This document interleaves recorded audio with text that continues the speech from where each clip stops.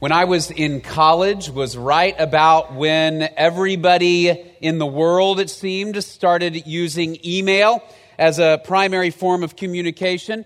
It wasn't brand new, but I remember my freshman year in college was the first time I had an email address.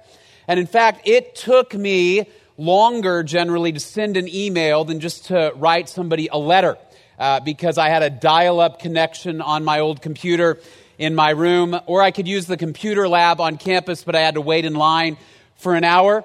But what I noticed was almost immediately upon the introduction of email to our lives, we also were introduced to the email hoax.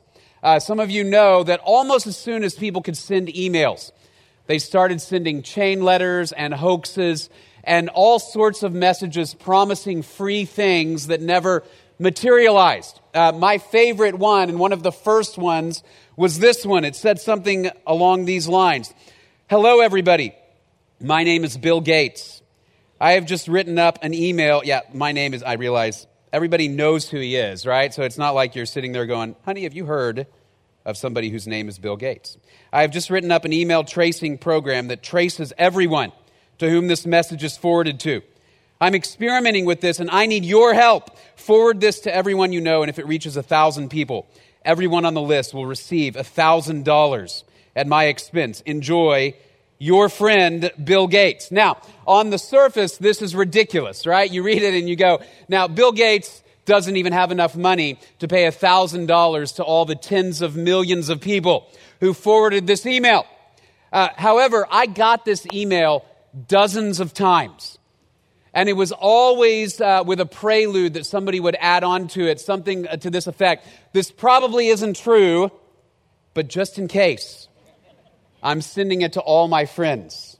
And so somebody else would forward it on, and over time it even added extra elements, things along the lines of somebody would write in big caps at the top, this is true. I received a check for $1,000.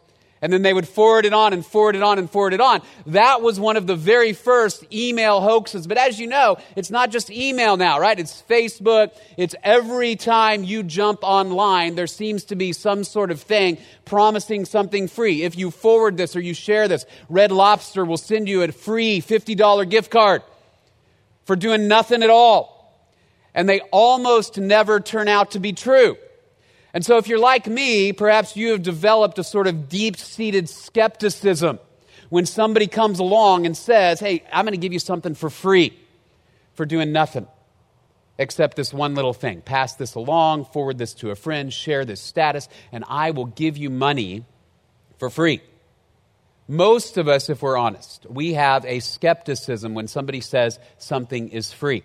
Now, the reason I'm talking about that this morning is because I think when it comes to the gospel, we often feel that same sense of skepticism and maybe even a little bit of fear when we hear the message that eternal life, the greatest gift in the universe, right, that I could spend eternity with God forever in the presence of Jesus, that would be a free gift. When we hear the news that Jesus paid for the penalty of all our sin, and all we have to do is say, Jesus, I believe in what you did. I trust that you died for my sin and you rose again. We hear that. And we hear it is an absolutely free gift, eternal life, that God gives to those who believe in Jesus. Something in us, very much like when we receive that type of email hoax, something in us says, that sounds too good to be reality. And in fact, if you follow the history of the Christian church, the history of the Christian church is largely a history of people deciding the free gift of eternal life sounds too good to be true, so we need to add some conditions to it. And so all too often what gets added to the free gift of eternal life is works, right? If you work hard enough, if you do enough good things, then your good will outweigh your bad, and God will evaluate your life and say, okay, you're good enough. Or maybe you have to believe in Jesus and do something else, right? Or on the other end of things, all too often what happens is people say, look, you get in for free. Jesus gives you eternal life for free. But if you don't keep up with good works, if you disobey enough, God will take it away. We're going to talk about this topic this morning. The theological term for what we're talking about is eternal security. How do I know that once I have trusted in Jesus Christ, that is a gift, eternal life is a gift that God will never take away? I return to this topic every so often because it's so foundational to what we believe as Christians. Next week, we're going to dive into some sermons about Easter, and then we have another series coming. But before we did that, I wanted to return to this really critical topic this morning. How can I know for sure that once I have trusted in Jesus, that is a free gift that God will never take away from me? My guess is that there are some of you this morning that you struggle with that question. Right? You struggle with that question maybe because of your own life. Maybe you have sinned in some way that causes you to pull back and say, wow, I never thought that I could be that bad. And if I am that bad, maybe God will take away the gift of eternal life. Or maybe you're struggling with it because of a friend or a family member. And the question that revolves in your mind is you think, man, I remember when that friend, my brother, my sister, my roommate in college, I remember when that person believed in Jesus and followed Jesus, and now they are far from Jesus. And the question is, have they lost the life that God gives for free? All right, so we're going to look at this question this morning of what we call eternal security. And here's the main point that I want to get across this morning. It's simply this. The main point that I want to get across this morning. Eternal life is a free gift. Hey, we did not earn it, and we cannot lose it. Eternal life is a free gift. We didn't earn it, and we cannot lose it. As we read through the New Testament, over and over again, we see this point affirmed. And really, where I want to land this morning is this. I hope that all of us will walk away with the deep-seated assurance that if you have trusted in Jesus Christ, your future is secure. If you have trusted in Jesus Christ, your future is secure. Now, maybe you walked in this morning and you just kind of walked in and you don't know Jesus yet. My prayer for you is that this morning you will understand all that God has done to bring you to Himself, all that God has done in Jesus to give you eternal life, and that this may be the morning you trust in Jesus so that you will walk out with a deep-seated assurance that you will spend eternity with God. And if you know Him, here's my prayer, that you will walk out with this deep assurance that you know Jesus Christ. And the reason is this, and we'll see this as the sermon goes on. I believe that security is the best foundation for growth. Let me say that again. Security is the best foundation for growth. That is, once I have that understanding that God loves me in Jesus Christ, He has given me eternal life, and He will not revoke it, then I am free to walk by faith and not by fear. I'm free, as the author of Hebrews says, to press on to maturity in my walk with Jesus instead of continually coming back to this question of, am I in or am I out? That's what I want for us this morning. So I want to look at a few lines of evidence from the New Testament this morning. How can we know for sure that we have eternal life? How can we be sure biblically of our salvation? This is the doctrine of eternal security that we're going to look at this morning. How can we be sure of our salvation? The first line of evidence is this: we didn't pay for it. We didn't pay for it. Ephesians 2:8-9. If you were with us last fall, we went through the whole book of Ephesians. Critical verse from the book of Ephesians. For by grace you have been saved through faith. And that not of yourselves, it is the gift of God, not as a result of works, so that no one may boast. In other words, biblically, here's what Paul is getting at in the book of Ephesians. He's saying this: you're saved by what he calls grace. Now, the Greek word for grace, that's the word charis. You would spell it in English, charis. We get the word, for example, charity from the word charis, from the word grace. What is charity? Somebody would give you something you need for free. Right? At the core of the idea of grace is that it is a gift. It is by grace you have been saved through faith, that not of yourselves. In other words, you didn't pay for your salvation. You didn't bring anything to the table. Jesus brought eternal life. What did you bring? What did you bring to the equation when it comes to salvation? A giant pile of sin. All right, biblically, that's what we bring to the equation. So we don't lose it because we didn't pay for it in the first place? I think this is hard for us to get a grasp on because almost nothing else in our life is truly free. Sometimes people talk about salvation and they use the analogy of insurance, right? I have my fire insurance, people will say.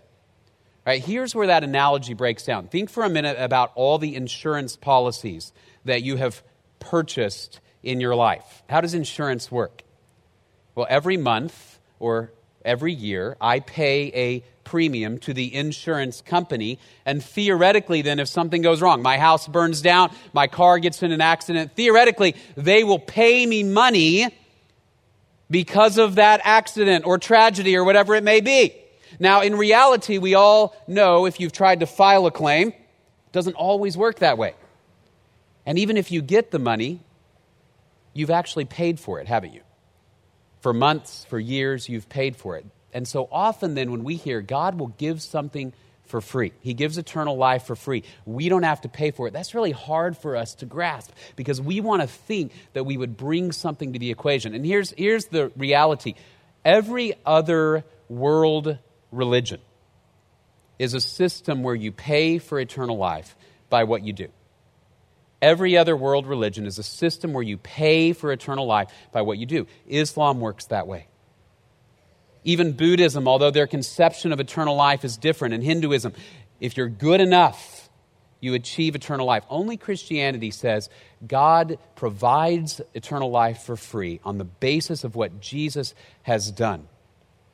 Some of you have friends who are a part of the Mormon belief system.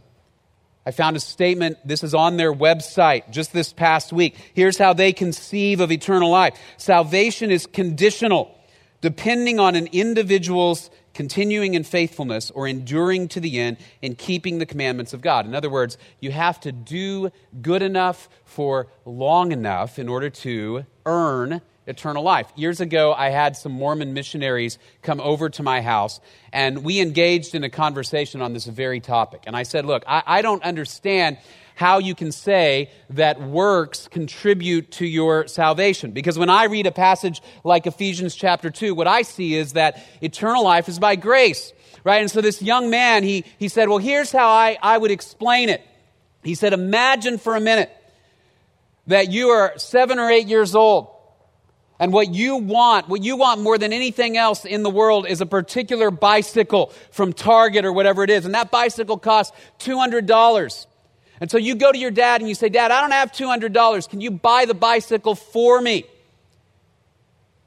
And your dad says, well, son, I won't buy it for you. I won't buy it all for you. I'll tell you what, why don't you save your money and you try to buy that bicycle? And so you go and you work and you do extra chores and you take extra little jobs around the neighborhood, washing people's windows, and you scrape it together all summer and you come up with $3.22. And you say, Dad, I'm $196.78 short. And your dad says, okay, I'll put in the rest of the money. You have your $3.22 and I'll put in the rest. And they said, that's how salvation works. And I said, no, that's not how salvation works. Because you don't have $3.22. What you have is a massive debt created by your sin. You bring nothing to the table. Jesus brings everything. Why does this matter then when we talk about eternal life? Because we didn't pay for it. It is not taken away on the basis of our works. In other words, our works didn't contribute to it in the first place. Therefore, God does not take away on the basis of works what He gave for free through the death and resurrection of Jesus Christ. For by grace you have been saved through faith, that not of yourselves, it is the gift of God, not as a result of works, so that no one may boast. So we didn't pay for it. Secondly, Jesus completely paid for it. Jesus completely paid for it. And I hinted at this just a moment ago, but I want to look at a couple of passages. Not only did we not pay for it, Jesus completely paid for it. One of my favorite passages from the book of Hebrews, chapter 10. Every priest stands daily ministering and offering time after time the same sacrifices which can never take away sins. But he, having offered one sacrifice for sins for all time, sat down at the right hand of God, waiting from that time onward until his enemies be made a footstool for his feet. For by one offering he is perfected for all time those who are sanctified. Here's what the writer of Hebrews is getting at. Think about the Old Testament sacrificial system for just a minute. The priests in the temple or in the tabernacle before that, they made offerings for the people's sin, right? On a day in and day out basis, if you sinned in some way or you violated the law, you would bring an animal. Or you would bring a grain offering or a drink offering, and the priest would stand and offer that on your behalf, right? And so in that offering, there was at least a temporary atonement for your sin. In other words, you'd bring a lamb, the priest would offer it, and God would not kill you for the moment. And then year after year, that high priest would go into the Holy of Holies and make an offering once a year for any sins that they had overlooked. But if you were a priest in the temple, if you were on duty in the temple, there were no recliners in the temple.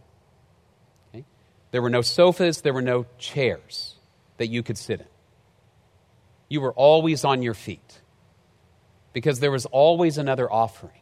There was always another sacrifice that had to be made because there was always another sin that had to be covered, right? And so the writer of Hebrews says, look, the priest stands daily. He stands up year after year, day after day, making sacrifice. But here's what Jesus did.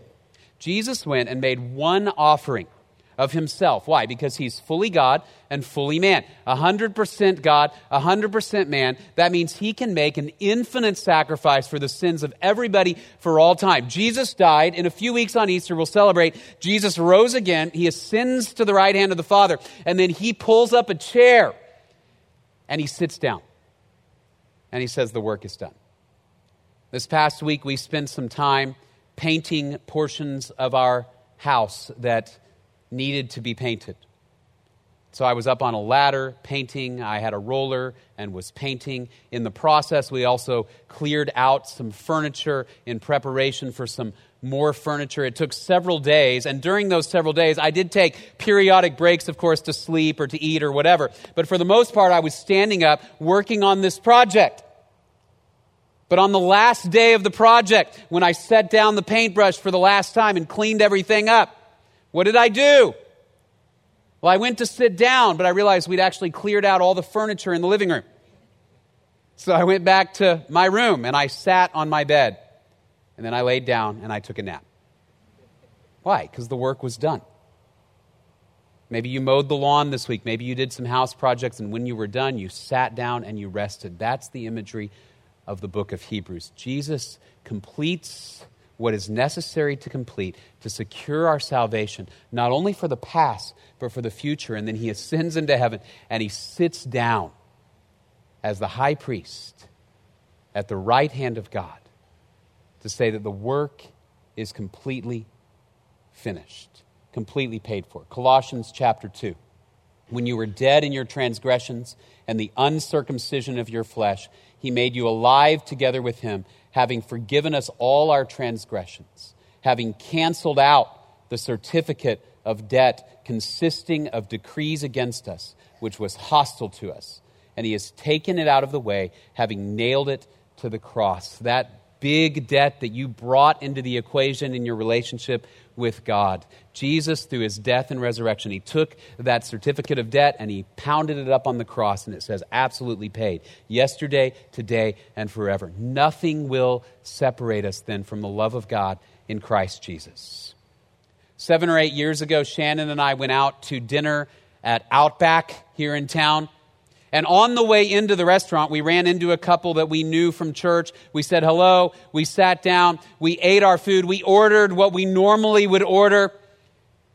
And then at the end of the meal, like you do, we told the waiter we're ready for the check. And he came over and he said, the check has already been covered.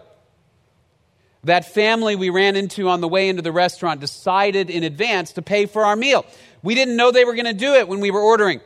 Not only that, but they didn't know how much it was going to cost, right? They just left the waiter their credit card number, and they said, whatever they order, go ahead and pay for it. I wish I had known, as we were eating the meal, that the cost was covered. Right now, I say that tongue in cheek. But the reality is they didn't know. They didn't know. They just said it's all paid for. What's astounding to me is God knew absolutely the cost of salvation and how much it would cost his son. And yet he said, we're going to pay for it. Paid in full. Now, probably the biggest objection to this understanding of the gospel is, well, yeah, but then if it's absolutely free, it's absolutely paid for in full, can't that be abused? And certainly it can be.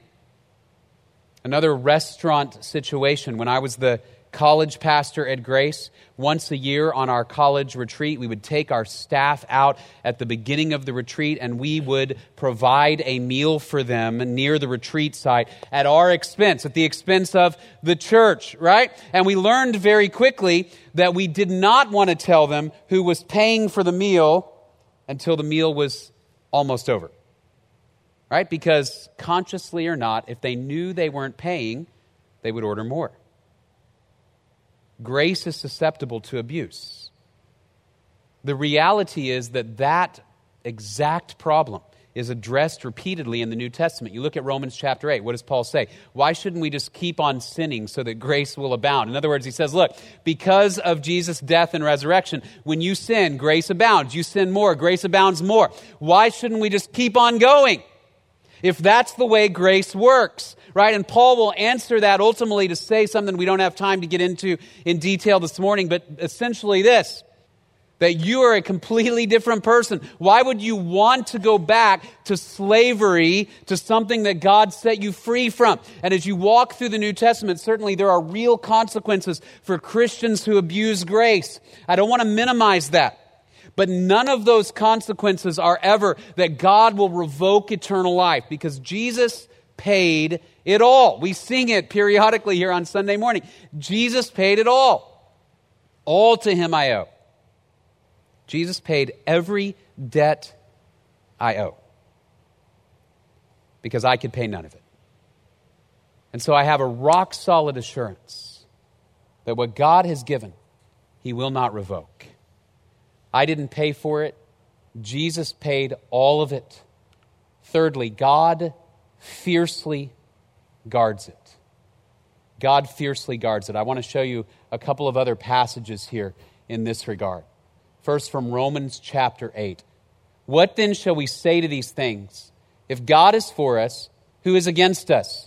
He who did not spare his own son, but delivered him over for us all, how will he not also with him freely give us all things? Who will bring a charge against God's elect? In other words, for those who know Jesus Christ, the charge that you deserve to go to hell, it doesn't ultimately stick. Because Jesus paid for eternal life through his death and resurrection and gave it for free. So that at the end of Romans 8, Paul would say, for I am convinced that neither death, nor life, nor angels, nor principalities, nor things present, nor things to come, nor powers, nor height, nor depth, nor any other created thing will be able to separate us from the love of God, which is in Christ Jesus our Lord. And yes, this is absolutely in a context talking about how God has given salvation. And all who trust in Jesus and all that God has chosen can know that they have eternal life. And so nothing in heaven and on earth, and that includes you or me. Are you a created thing? Absolutely. A few years ago, I ran across a news story. This was from the University of Warwick in London, England. And here's what happened, that one day on campus, some pedestrians were greeted with a surprise. Because right near a walkway that they would traverse to get from class to class, a goose had established its nest. And so in an effort to protect its nest and its young, this mother goose was attacking students who were walking by. So another student, as I think is a brilliant idea, set up shop and began to take photos of the goose. I'll show you all that in... Actually, let me go to the photo here of the goose.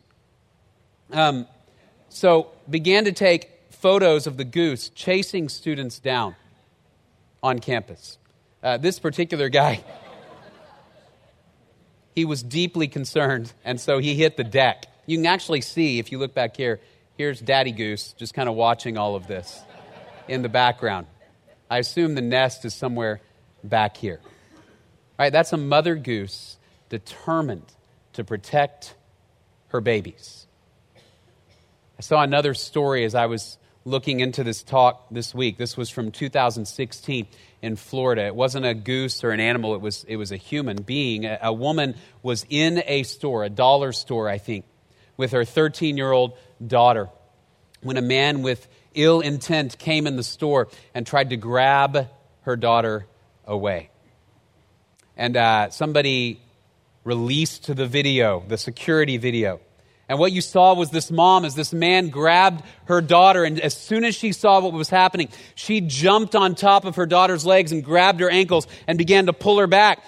And then she held on with one hand to her daughter, and with the other hand, she began to beat this guy with her fists until he dropped her daughter and he ran out of the store. And he was arrested. Because that fierce maternal love said, nothing will snatch her from my hand. Right, that's what Jesus says in John 10, 27 to 29. I know my sheep that the Father has given me. He says, no one will snatch them from my hand. Imagine the love of that mother paired with the perfect and infinite power of God. So that when Satan tries to steal you away, when sin and death try to steal you away, God says, that's not going to happen. Nothing will snatch you out of his hand. And so God fiercely guards those whom he loves. So we didn't pay for it. Jesus paid for it all. God guards it. And fourthly, the Spirit guarantees it. The Spirit of God guarantees eternal life. This is Ephesians chapter 1. Again, if you were with us last fall, you'll remember Ephesians chapter 1, verses 13 to 14. In him, you also, after listening to the message of truth, the gospel of your salvation, having also believed, you were sealed in him with the Holy Spirit of promise, who is given as a pledge of our inheritance, with a view to the redemption of God's own possession, to the praise of his glory. Now, this is a mouthful, but essentially what he's getting at is this imagery that when you believed in Jesus Christ, God gave the Holy Spirit as a seal, right? You think about a letter where there would be a seal right where that letter would open. And often in the ancient world, they would have a wax seal that had to be broken before you could open a letter that somebody sent you. The Spirit seals you to say, you belong to God. And that seal also acts as a guarantee. It says a guarantee of the redemption of God's own possession. That is that seal, the Holy Spirit, is a guarantee that Jesus is coming back for you. Some of you this morning, you dropped your kids off either in the nursery or in the elementary area next door. And when you dropped them off, what did they do? Well, they put a name tag on your kid, right? That name tag has a number on it. If they're particularly small, they probably put it on their back, right? So that kid can't get it off. And then what did they do? They gave you a corresponding name tag so that when the service is over, if you so choose, you may go redeem them. Okay? It's a seal. It says, that child is mine. And I have the corresponding seal. And so you'll go back and redeem your children. That's the role of the Holy Spirit described in Ephesians chapter 1. If you have believed in Jesus, he has set his Spirit on you as a seal, as a guarantee. And in fact, as you look throughout Scripture, when the Spirit indwells those, lives in those who know Jesus Christ, he changes you forever. 2 Corinthians chapter 5, therefore, if anyone is in Christ, he's a new creature. The old things passed away. Behold, new things have come. You've gone from death to life, from lost to found. The Spirit of God has permanently transformed you into somebody new. That doesn't mean you will always operate like somebody new. But instead, it means you have a new relationship with God. You have a new capacity to follow Him. You have a new understanding of who you are before God because the Spirit has transformed you. Nothing is ever the same. I have a vivid memory of my freshman year in college going away to Texas A&M. I moved from Dallas down to College Station. And I remember at the time my dad saying something along the lines of, it will never be the same when you come back home. Right? And I remember thinking, well, how could that be? I am the same person. But I went away to A&M. I was here for 6 weeks. And after 6 weeks, I went back home to see some friends from high school to celebrate homecoming for some reason. And it was true.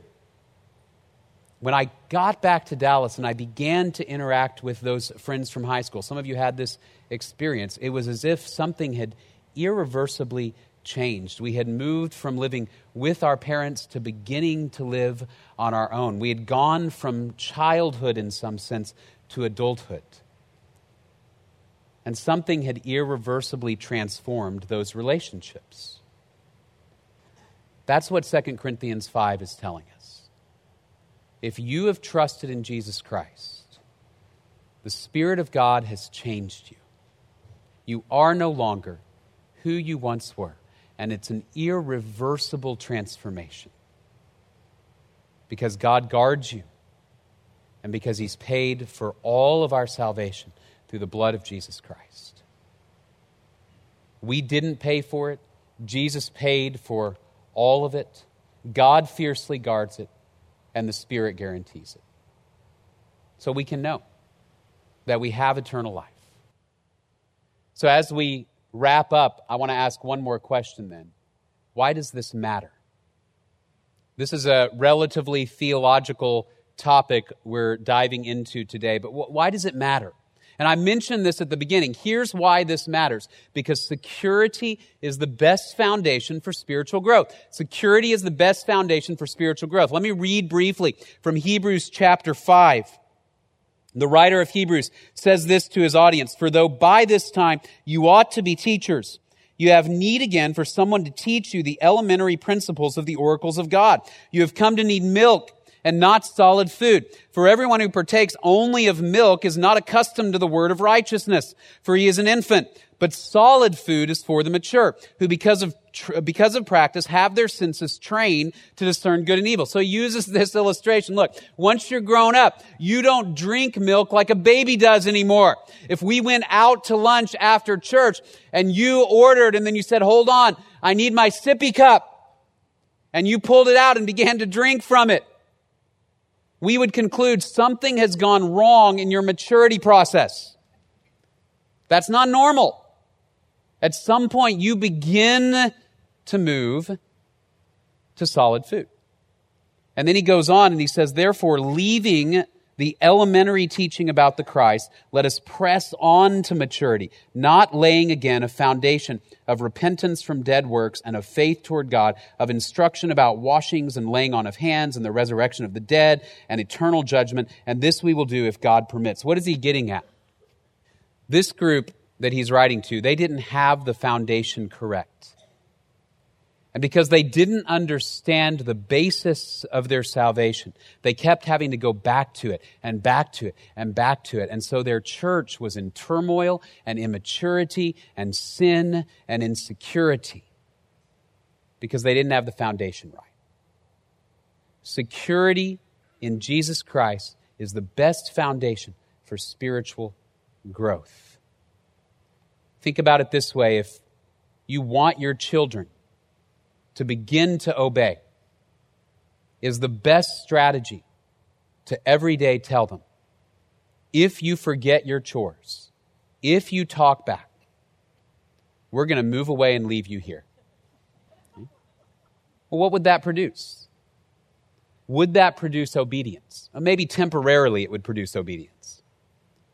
But over the long haul, what would it produce? It would produce fear that would lead to anger, that would lead to resentment, that would then lead to what? A bitterness and division between you and the child. What is the best foundation for maturity? It's lavishing upon that child security and love. To say, because I love you, I want you to grow up. Because I love you, I'm never leaving. So now let's begin to work on what your character ought to be. Security is the best foundation for spiritual growth. This is why right at the end of 1 John, John would say, the testimony is this, that God has given us eternal life, and this life is in his Son. He who has the Son has the life. He who does not have the Son of God does not have the life. These things I have written to you who believe in the name of the Son of God. Why? So that you may know that you have eternal life. So that you may know that you have eternal life. Because from that foundation will spring maturity and growth to say, I know I'm loved by an infinite and powerful sovereign God who gave his only Son, who crossed space and time to die for me, to rise again, and who has extended life to me for free. Do you want to know him better now? Do you want to follow that God who loves you so much? And everything in our hearts and minds ought to scream out, yes. We love. Why? Because he first loved us. And so that security becomes a foundation for growth and for maturity and for love and for all of the fruit of the Spirit that God wants to work in us. So again, I mentioned at the start, what is my hope for the morning? My hope is wherever you are, that you will walk out with a rock-solid assurance that you have eternal life. If you walked in this morning and you're unsure, you say, I really don't know if I have eternal life. Maybe you have never trusted in Jesus Christ. Maybe that time has never come in your life where you say, God, I trust that Jesus died for my sin, paid my debt, and rose again, and if I believe in him, I can have life. If that's the case, I would encourage you, come and talk to me this morning. I'll be here after the service, or talk with a friend that you're with, to walk out and know you have eternal life. If you know you've trusted Jesus Christ, but you find yourself, like many of us, lying awake at night, thinking, am I going to lose it? Have I already lost it? I can remember a period in my life where I worried about this almost daily. The message of Scripture is you can know you have eternal life if you have believed in Jesus Christ, because the work has been done and God guards you fiercely because he loves you. Would you pray with me? Father, we're grateful for your word. Thank you for all that it has to teach us, and we thank you most of all for your Son, Jesus Christ, whose death and resurrection we're preparing to celebrate in a special way over the next few weeks. Because of his death, because of his resurrection, we know that we will spend eternity with you. I pray that you would solidify that reality in our hearts and our minds. I pray that you would help us as we struggle with doubt and as we seek to increase in faith. Help us trust you. We pray all of this in Jesus' name. Amen. God bless you. Have a wonderful week.